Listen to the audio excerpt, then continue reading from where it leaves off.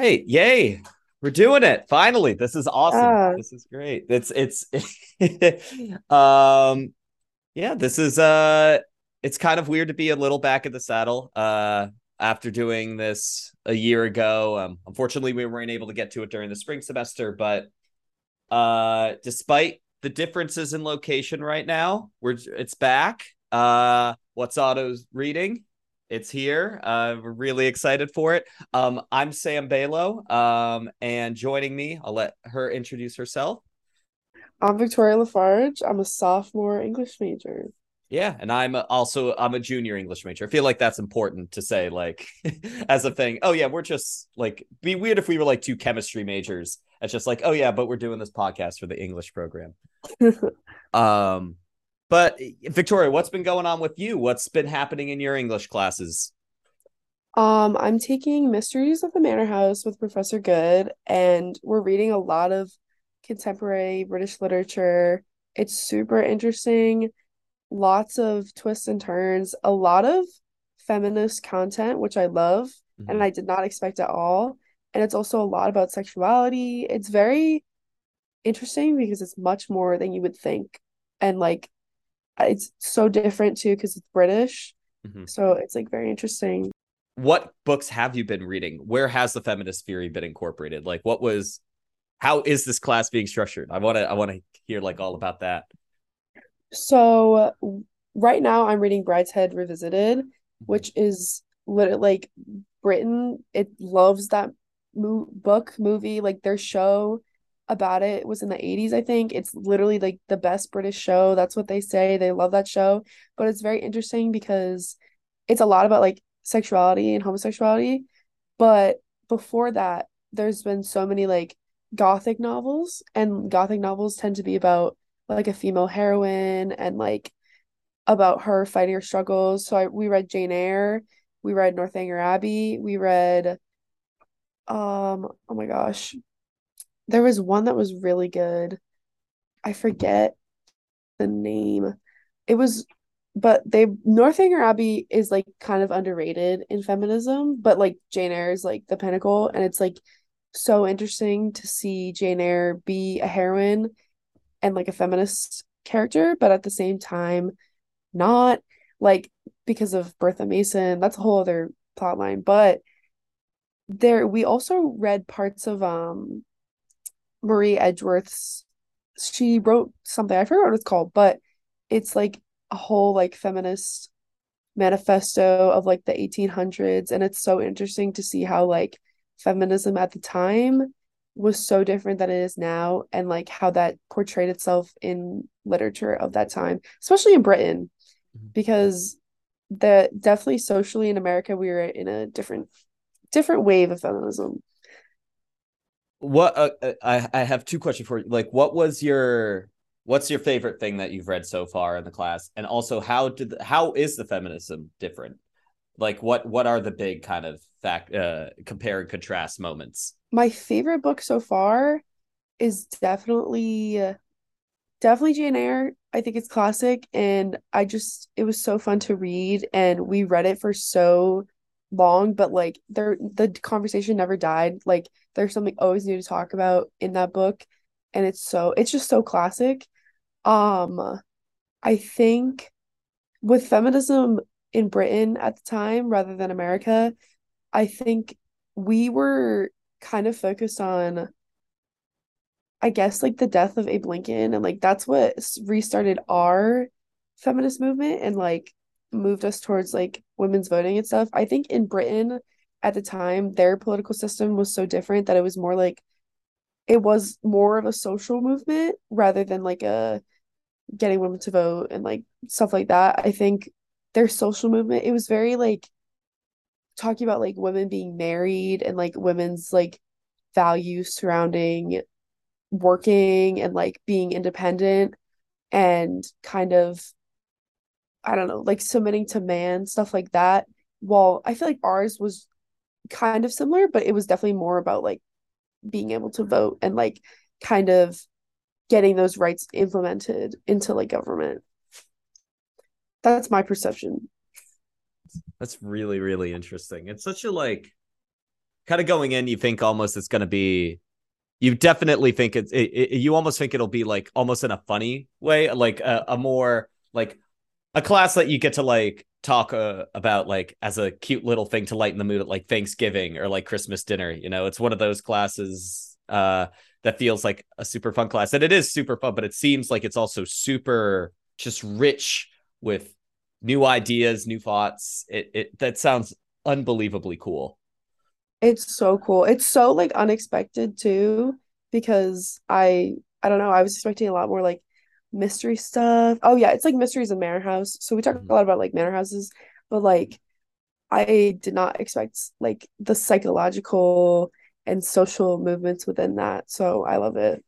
It's awesome. And I mean, like, in London, it's been kind of the same thing of just like expectations being defied, just world views being warped. I'm taking a class. It's technically a woman and gender studies class. However, it could be transferred into English credit for the film and screen studies track, because it's a class where we analyze Bond and Sherlock Holmes films and analyze their masculinity performance. We read a lot of theory in that class. Judith Butler, who I was introduced to in my English 242 class, and we take a really deep dive into her literature, her philosophy, and then use that to kind of interpret film through this lens of masculine performance, through this lens of gender performance, which has been just so interesting to see, especially considering how Bond and Holmes both clock is incredibly masculine, but in incredibly different ways. That class has been absolutely unbelievable. It's just changed my worldview in general. And then the other class that I'm taking is a global cities and world cinema course, where we essentially are traveling all over the world, viewing different films from different time periods. There's contemporary, there's classics. One week we could be watching a film that's set in the ruins of Berlin after World War II. And then the next week we're watching District 9 and Godzilla, and analyzing how different cultures view monsters. Um, and so every class has just been very eye opening. And I feel like when studying abroad, the whole point is to like open your worldview. But I feel like sometimes with classes, like I know for other people, their classes have been classes that you could take at Syracuse. But with these classes, and specifically my English classes, it has been all about taking it's all about taking the building blocks you learned at Syracuse and applying them to to a more world oriented focus, broadening your horizons, getting yourself out of your bubble. It's been really incredible. Yeah, and it's like, yeah, it's just great. Things are just awesome. Learning English is so much fun, and also just being in London and like going to see the play, like the Tempest at the Globe was incredible. I've gotten bookstore recommendations that I need to go to. Professor Hallis gave me some incredible recommendations on like queer things to do in London. It's just packed to the brim with so much stuff to do, which is something that I'm my long section in this will be about. But What would you say makes the Bond films, right? mhm. What would you say makes their masculinity different? And what's your favorite film you've watched in that class? Okay, so what makes Bond versus Holmes different? Bond is I think you talk about traditional masculinity in terms of physical performance, just physical mannerisms and how men act emotionally, and kind of are emotionally reserved, almost hidden with their emotions. Bond checks all the categories. He is like when the internet discourse about, oh, you got to be an alpha male or whatever that nonsense is, they imagine James Bond, because he still also has a bit of an outsider thing to him. He plays by his own rules a little bit, and when you combine that with his traditional masculine kind of emotional patterns and his just physique in general as like being traditionally classically attractive, you get that's Bond. Bond is like the definition of perfect man. With Holmes, especially in like the more modern adaptations, he's not physically well built. You know, he's a skinny guy, socially reserved. But the thing is he in homosocial situations, which are homosocial being like social situations around other men, it's all about his intelligence and besting everyone else. And that is how he proves his masculinity. So you have someone who may not like physically be able to beat you down in a fight, but intelligence wise can put pieces together. And that is how he reigns supreme in his homosocial situations. That is how he becomes the alpha in his own regards. So yeah, that's the difference there. Favorite film so far is GoldenEye because it combines the ridiculousness that makes Bond good and Pierce Brosnan's attractive. So that works. That I've actually seen that movie and Mm-hmm. it is really good. Mm-hmm.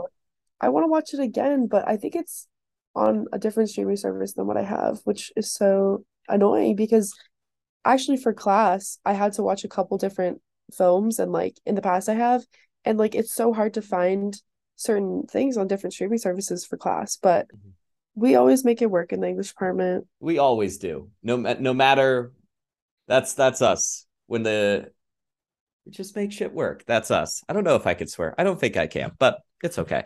Um but yeah, awesome. Yeah, what's the what's I mean, what are you doing like reading in London and like doing, making, writing, seeing, you know?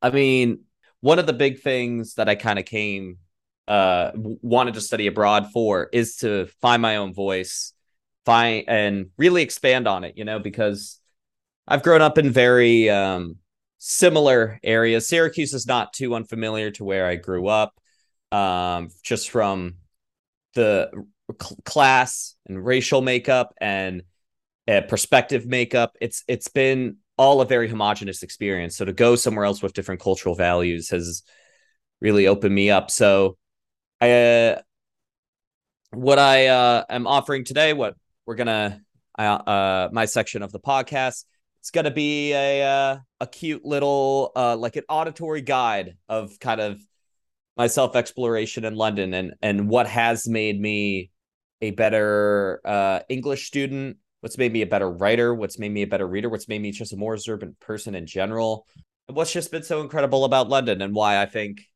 everyone should at least consider studying abroad because it's been a to put it simply, it's been an incredible experience. So with that, here's my piece, an auditory guide to studying abroad in London. It never crossed my mind to study anywhere else but London. As an English major, I felt like it was almost forced to study in London. You know, the place where Shakespeare and Agatha Christie and Jane Austen, where they all like wrote. You should probably study there as an English major, right? I never considered like going somewhere off the beaten path or like South America or anything like that. I knew as an English major, this is what was expected of me. I had to study abroad in London. It was the natural progression. And when talking to people about London, well, the first thing they said was, "Oh my God, you're so lucky." But the second thing they would do is give recommendations. And they would say, "You need to do this, and you need to go to the Globe Theatre, and you need to go to the Tower of London, and you need to go to the London Eye, and you need to do You needed to do these like set in stone things, or else you won't have like a true London experience." The kind of the intensity in which people would like recommend me things almost scared me a little bit. I admittingly, kind of going into London, I never really thought for myself, what do I want out of this experience? And I had to have that moment of realization because of a school assignment that I was procrastinating on. It was for this CAS 200 class. If you study abroad in London, you take a 1-credit course, which teaches you about London and its many things. And one of the assignments is this letter to yourself. And one of the questions they ask you to answer in that letter is, why are you here? I had to think about this one, and I was like, I don't know. Because I had gone by what like other people expected of me. That's why I was here. I was going here based on other people's expectations of me, or like fictionalized kind of expectations of what people had for me. I wasn't thinking for myself when I got here. And so I realized I wanted to find my own voice. I wanted to be able to find my own voice, not just as like a writer, but as a traveler. At the time with my writing, I had these big plans. I wanted to write a pilot. I wanted to do all these things. I wanted to write like a short film, and I just never got to it. And it was really eating at me. And so I was like, okay, I need to find something that I really want to write about. I need to that'll help me get out of this writer's block, this funk I'm in. And London will be great for that. So that I take the plane, 7 hours. I go into London, and immediately I just followed the orders. I went to the places I was told to go to. You know, and London is an incredible city for its tourist attractions. You know, I did the London Eye. It was very cool. I remember one rap song saying shop in Shoreditch and Soho. So I shopped in Shoreditch and Soho, both of which I love, but I was going for the motions. I wasn't doing anything for me. I was doing things that people told me to do, and there wasn't that emotional connection that I was desiring. I felt like a tourist in the city. I didn't feel like I was really gaining anything, more like I was taking. And that lack of like an emotional connection, I think really resonated with me when I got to the Globe, because I thought like, this is going to be the most incredible thing.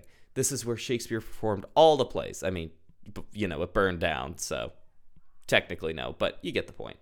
I went to the original site. It was cool. And so I see a live production of The Tempest with my Shakespeare class, and it was cool. It was fine. It was cold. And my legs were tired because we were in the standing area. And I was just like, I was underwhelmed, admittingly. I had built this thing up to be like this transcendent experience, and it just wasn't. Admittingly, I was going through a little bit of a crisis again, multiple crises in London, because I was just so lost in terms of what was I really going to get out of this, you know? I didn't feel like I was improving as a scholar at all. I didn't feel like I was improving as a writer at all, like as a creative thinker at all. I wasn't absorbing a lot that was like going to really inspire me. I didn't feel inspired in the slightest. And I was doing the things that people said, oh, you're going to have such a great experience doing this. And it's not like they lied, but I did feel a little deceived. Like, you told me I was going to feel this way, and I just absolutely don't. So yeah, I'm there. We're around week 4, week 5. And I'm hanging out with some friends. We go to a gay bar, which was cool, but the music wasn't great. So then we go back to our own bar. But the night didn't really feel like it had ended yet. And so a couple friends and I decided to go to this club called Heaven that our friend recommended us on a whim. And we just go. We get in line. We get through somehow. People were being rejected. But we made it nonetheless. And Heaven is this wonderful gay club. It's in Charing Cross. I really hadn't heard much about it until this night. I go in with no expectations. And it was one of the best nights of my life. And just everything about it, just every single stimuli, the lights, the music, just everyone crowded together, packed like sardines, but everyone's just so happy and queer. And it started to click on me. This is what I want. This made me feel like levels of joy and levels of passion and like levels of freedom that I hadn't experienced since like 2 years, honestly. And when I think about it, like freshman year of college, like that first semester, that just pure like feeling like a kid, the amount of freedom you have, like nothing feels wrong in the world. That's what it felt like here. And I was just so happy, and I was like, oh my goodness, this is what I want. This is the feeling that people were saying I was gonna feel. I found it here. And so then I get more interested into like, okay, why was that the case? Why did I feel that happiness? And so I start thinking about clubbing and gender performance. There's this Professor Hunt. He teaches two classes that I was taking. One was a sociology class called Business of Nightlife, and the other one was a gender studies class that you can get credit for as a film and screen studies class for the English program, and it was called it's Bond, Holmes, and British Masculinity. And essentially in that class, we analyzed masculinity and gender performance through James Bond and Sherlock Holmes films and television shows. And I just became so enamored with both of these subjects of gender performance and how I was acting in these spaces and how my gender performance made me happier, made me sadder in certain social situations, how I expected myself to act in these situations, and how that intertwined with like the club and the business of the club, and what succeeds in a club night, what doesn't succeed in a club night, how do clubs market themselves, how do clubs like do security and door practices and zone themselves in order to give the club goer the best experience possible. And I became so passionate and excited about these things, and it finally gave me like the confidence to do things on my own, to go out and search for things that I want to do on my own. When I went to Athens, I got my friend Brett, my roommate. He's probably hearing my loud voice right now as he tries to do work, and I am completely distracting him. I'm sorry, Brett. He's my roommate in my flat. We went to a karaoke bar in Athens, and it was wonderful. In Berlin, I went to clubs with him and a couple other friends. We went to this club that David Bowie used to frequent called So 36, and they were playing Turkish house, and it made no sense. It sounded weird as hell, but it was wonderful. And then there's this club called Bergheim that's famous. I didn't get in because the queue was 4 hours long, but it was amazing. Just being in that line was fantastic. And then in Edinburgh, in Scotland, in Glasgow, going to clubs there and meeting new people and hearing about their experiences and learning about like drum and bass and Bristol-based music, and how like a DJ can really master a room, like at the Sub Club in Glasgow. And just these sensory experiences were so rewarding, and they made me so happy, and I finally felt this joy that I hadn't felt in such a long time, and this confidence to be able to go into these spaces alone. That is something that with my social anxiety, I just never really felt I was going to be able to do, to ever get there. And then as a writer, I finally felt like, oh my goodness, this is what I want to focus on. I want to write something about this.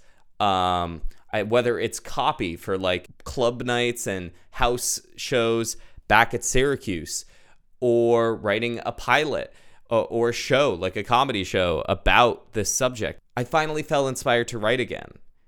And it was because I had listened to people. I had done the things, but I had really taken into myself what I wanted to do. I stepped out of my comfort zone. I finally was able to find confidence within myself, and therefore develop my own writing voice. And through this self-exploration, through things like discovering my sexuality and changing my label from bisexuality to pansexuality, these tiny little things, I never really would have had the confidence and like the self-assurance to do until London, until immersing myself in these new experiences. I have at this point, I'm recording this with 2-3 weeks left, and I'm really happy. I'm coming home, of course sad, because I don't know when I'm going to get back here, but amped and excited to write again and excited to do things again. And I haven't felt that way in such a long time. And so for my writers, for my English majors who are considering studying abroad, I guess the takeaway here is people are going to tell you wherever you study, do this, do that. You're going to feel pressured. You're going to feel like you have to accommodate all of what these people say, all of what people tell you. And my advice to you is you can still do that. Don't completely disregard what people say. Some people have excellent recommendations. I mean, some people recommended Shoreditch to me and Soho, and I love it there. And I love Shoreditch and I love Soho. They're wonderful. But allow yourself to come first. Allow your ideas and your desires to come first. Hop out of your comfort zone. Do the things that you would least expect to kind of like, and do that. And you might hate them. Maybe you were right about yourself, but I just know for a fact that as someone who had never really been partying before London, and now realizing that that's a world that I'm really interested in writing about, that wouldn't have happened had I not taken that leap out of like this preconceived bubble of who I was. Finding your own voice isn't traveling in the footsteps of the great writers of the past. Like, yeah, you can go to the Globe. But it's about taking your life experiences and finding your own perspective on them. It's jarbling your weird life together and be able to articulate it in a way that no one else can. And the way you do that is through immersing yourself in experiences that you will never really get to experience again. And that's what studying abroad is about. Find your own voice by not following other people, but by planting your feet and saying, this is what I want to do. And from there, you're going to immerse yourself in wonderful things. And from there, that's where the writing comes in. That's where the inspiration comes in. And that's where your best work is going to come from. So we are live from the editing booth right now. We forgot to record a transition section into Victoria's wonderful piece about the career fair. Victoria was able to attend our career fair, which we host every year, featuring SU English alumni talking about their professions, what has been successful, what hasn't been successful, and it's a really incredible learning experience for English students. So with that, let me transition over to Victoria's piece about the career fair.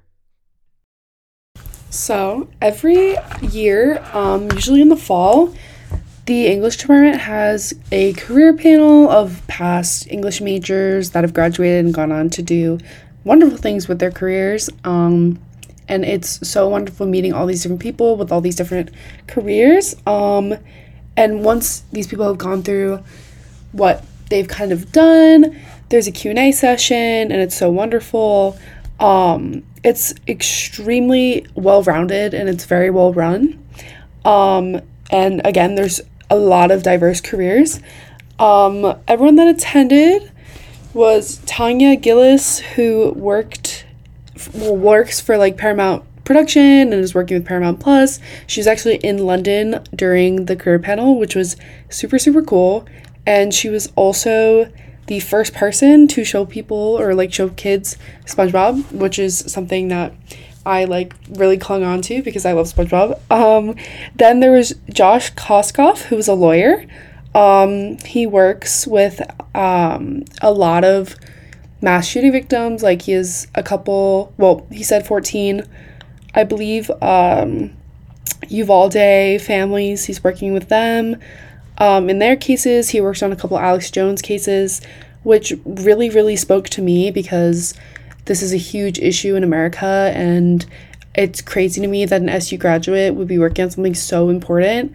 It's really, really inspiring to see someone from my major go on and do such amazing things and really support important things and very real things. Very good work from him.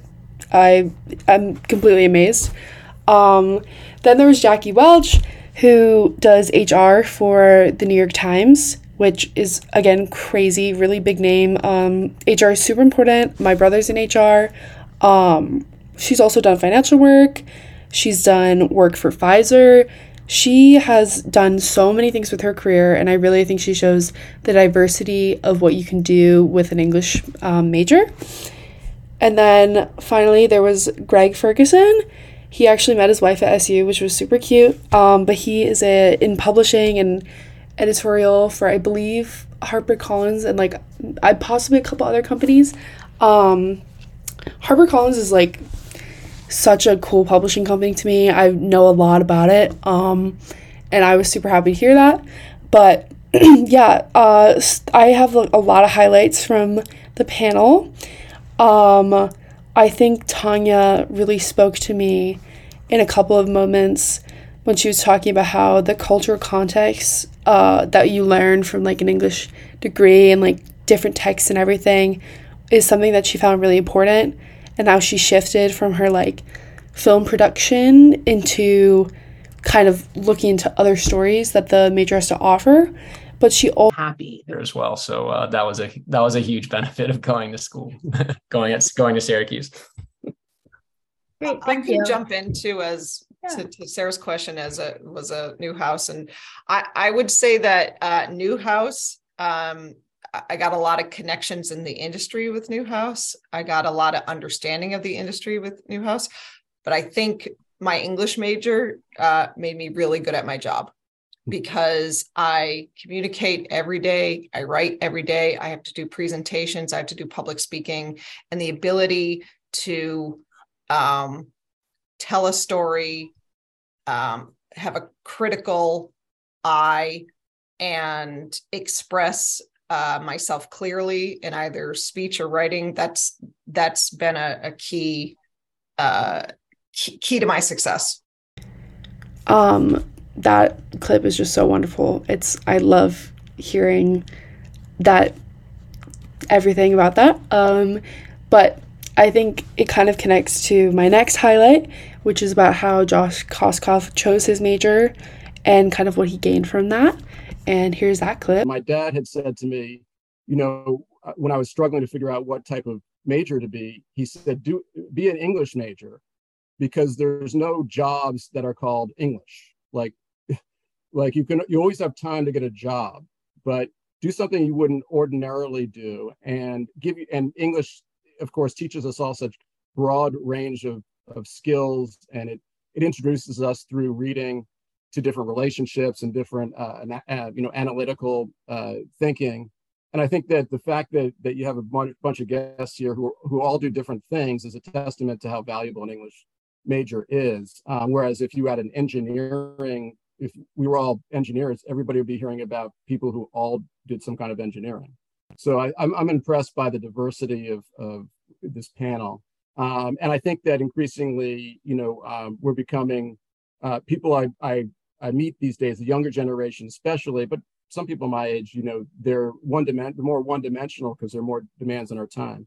So I think this is the time to read books. I just love how Josh said read books. I love reading books, and this semester has been so good for book reading. But my next and final highlight is Jackie Welch talking about the importance of like the major for her and what it's done for her and how useful. First of all, there's just sort of the vastness of the liberal arts college and just the access to so many things that you can take to augment your English or liberal arts degree. I will also say that I had extraordinary professors who really leaned in on helping you sort of integrate these vast different types of literature and really sort of coming up with a point of view that was so well informed because you were reading so broadly. And those are skills I use today. All of my jobs have been international in nature. Meeting someone and being able to say, well, in fact, I have read, pick a book, right? Don Quixote de la Mancha. I actually know what that is. I know why that's important. Or Russian literature, or pick something. Having those points of entry have certainly been helpful. Also, I just had a firm conviction that if I knew how to read and interpret and apply, which are skills that you get from English, someone somewhere would hire me to do something that not only provided a living, but would make me to ask people like this questions and connect with them because of how important their work is and how vast their careers have been. They are just doing such amazing things, and we are so proud to have them as alum, not only of SU, but of our department. And we're so thankful that they would answer our questions. And I am so happy I got to attend this event yet again, because last year it was also great, but this year it really switched it up, and it was so nice to see everyone, especially some professors who I haven't seen in a while. And they actually mentioned a couple of them, and it was so fun to hear that they've had professors that I've had. And I'm just so excited about this, and I cannot wait for the next one. Thank you guys so much for listening. We're gonna talk about our plans for next semester. Sam, what are your classes for next semester? What are you thinking about doing? As of recording this, I just registered mine. I'm taking 2 classes, balancing that with also my television, radio, film major in Newhouse. And I'm really excited about my 2 classes. I'm doing a race, empire, nation class. We are, if I can get the course description up right now, because I was doing a little research. Basically, it's analyzing cities, kind of like my film class, but specifically the conditions of Black lives shaped by these urban structures. And we're going to be looking at how Jim Crow has affected cities like Chicago, New York, and Los Angeles. And then we're going across the world. We're going to be reviewing Paris, London, Nairobi, Accra, Lagos. Yeah, it's just seeing when you talk, it's pretty much that. It's a really, I'm really excited for the class. And in general, just being in a city and being is super interesting. And I've done a lot of analysis on the queer life in London. So now to understand Black life in London will be really interesting. And then I'm also taking a class with Professor Beam about the fiction in U.S. post-Civil War. So that'll be awesome as well. And also it writes about New England, where I'm from, which makes me happy. So what about you, Victoria? What are your plans? I am taking 242, the basis class for our major, reading interpretation. I haven't had my registration yet, but I know Professor Roylance and Professor Beam are both teaching one section, so I will make it into one of those classes. That class is definitely very standard. A lot of just understanding texts and interpreting them, and I've heard very good things, so I'm excited for that class. But I'm also taking the Race, Nation, Empire class, the British contemporary film part of it with Professor Hallis. I've already had him. He's my major advisor. I love him. I've loved hearing him talk about Britain and the film and culture there and everything. So I'm really excited to hear about that and the social issues behind that, like Brexit and his perspective on it, being from there, as well as just the Black British film movement and everything surrounding that. So yeah. That's awesome. Yeah. Professor Hallis is awesome. I had him for queering documentary, which was a class that was offered last spring semester, and it was wonderful. Some of my favorite films I've ever seen, Watermelon Woman and Dyke Tactics in particular, were really, really wonderful. But yeah, I'm just, that sounds, I'm looking at I was reading the course description right now. I'm like, oh, that's good. Yeah, awesome. Yeah, well, I mean, hopefully, and I'll be back in Syracuse. So that'll be great as well. Thank you, Victoria, for joining me. Thank you guys so much for listening. I'm Victoria. And I'm Sam. Yeah. I'm reading. Yeah, keep reading. That's a good thing. It makes the brain strong. Thank you guys so much.